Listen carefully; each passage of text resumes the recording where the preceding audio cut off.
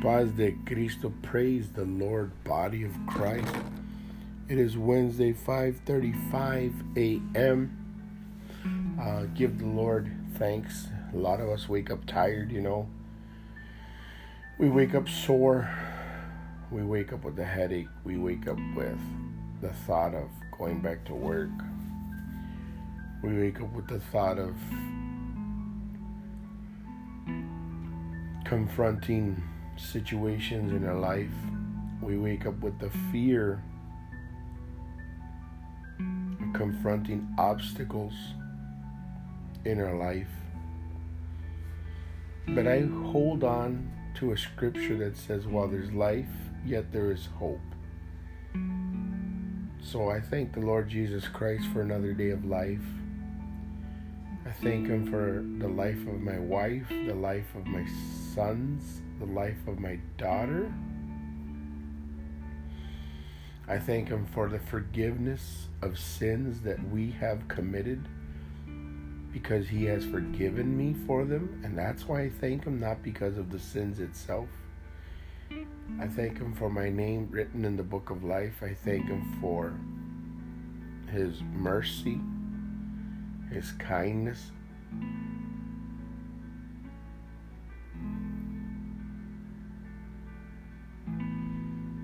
There's so much to be grateful. We need to look at the bigger picture.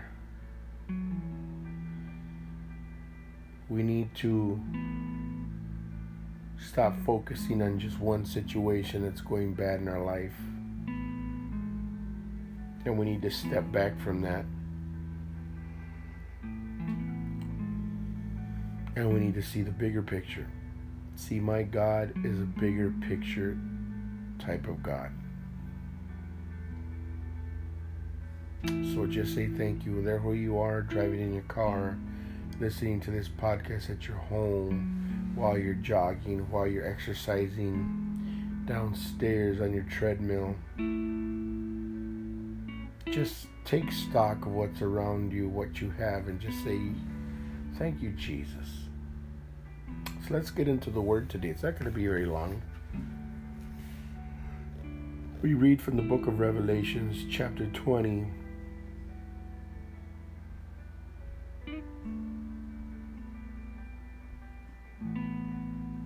Verse 12. And I saw the dead, small and great, standing before God. And books were opened, and another book was opened, which is the book of life. See, there's many books, but it points out the fact that another book was opened. This book had a name. It was the book of life, and the dead were judged according to their works by the things which were written in the books. The sea gave up the dead who were in it, and death and Hades delivered up the dead who were in them. And they were judged, each one according to his works. Then death and Hades were cast into the lake of fire. This is the second death. And anyone not found written in the book of life was cast into the lake of fire. Let's pray. Father, we bless your name, the name of Jesus. Lord, we glorify, we magnify your name, Jesus Christ. We give you honor, we give you glory.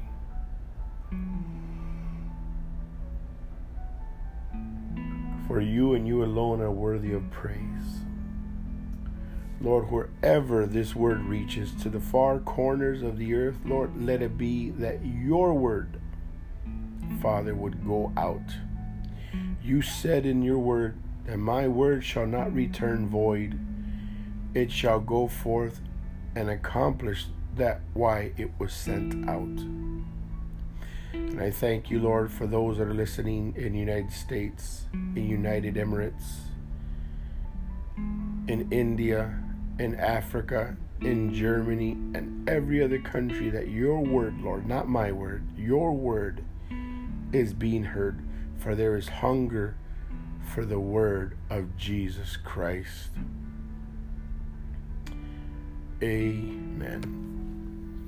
Now the Bible says that John the Revelator was taken up into the third heaven. And there he saw things that he could not explain, that he did not know what they were. He saw many things. The Bible says things that made him cry, things that angels explained to him, many, many things. And I want to read that again. And I'm going to go back to verse 11. Then I saw a great white throne, and him who sat on it, from whose face the earth and heaven fled away, and there was found no place for them. And I saw the dead and the small and the great standing before God. And there were books. What are those books filled with? Well, if we keep reading, we find out that those books are the acts that we have done on earth. Whether they be good acts, whether they be bad acts. Everything we've done has been written down in books. Everything. From that small white lie, written down. From that great sin, written down. All our sin, written down. All our trespass, written down. All our iniquities, written down, the Bible says. And I saw the dead, small and great. Now that could mean an age, or that could mean relative to their deeds in life, or that could mean relative to, accomplishments. Take it how you like, but the Bible says, I saw the dead, small and great, standing before God. And books were open. See, there were books.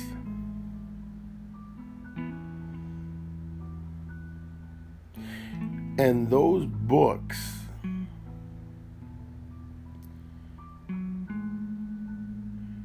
had their works in them. Our works are written down. When Pastor Jay doesn't want to wake up and fast, written down. When Pastor Jay just phones in a preaching, written down. When Pastor Jay just phones in a prayer, written down. When Kevin from next door or Mary from down the street, and these are just examples, not real people, when they saw something they shouldn't have, written down. When they drank something they shouldn't have, written down. When they smoked something you shouldn't have, written down. Everything we do is written down. When it was time to go to church, yet you didn't want to go because you just were tired, written down. When you could have stood up for Christ, yet you were embarrassed, written down. When you didn't put God in first place, but you put something else in first place, I'll let you be the judge of what that thing is, written down. And I saw before them books were opened, and it says another book was opened. See, it's clearly making a distinction between these books. See, it says books, plural, and then it says, and another book, one, singular, was opened, which is, it even gives a name, which is the book of life. And the dead were judged according to their works by the things that which were written in the books. It's referring to the plural. And I saw books, and now the dead were judged by the things written in the books. The Bible says that when Jesus comes, the dead shall rise. Some shall rise to glory, and some shall rise to everlasting torment. We're going to be judged, folks. Every one of us is going to be judged by what we did on this earth, by how we treated your neighbor, by how we truly love God, by how we acted behind closed doors, by what we kept erasing from our viewing history on our cell phones, on our tablets, on our laptops. And you know what I'm talking about. Many Christians live double lives, and they think that they've gotten one over on God. Well, I want to tell you, whatever Pastor Jay does and whatever you do, it's all being written down. There is no place that we can hide. There is no place that we can hide our sins from, our transgressions, our iniquities. We cannot hide from God. God is omnipresent. He is everywhere. And He is omniscient. He is all-knowing. God sees all. And then, this is what I want to focus on. I saw another book was opened, which is the book of life.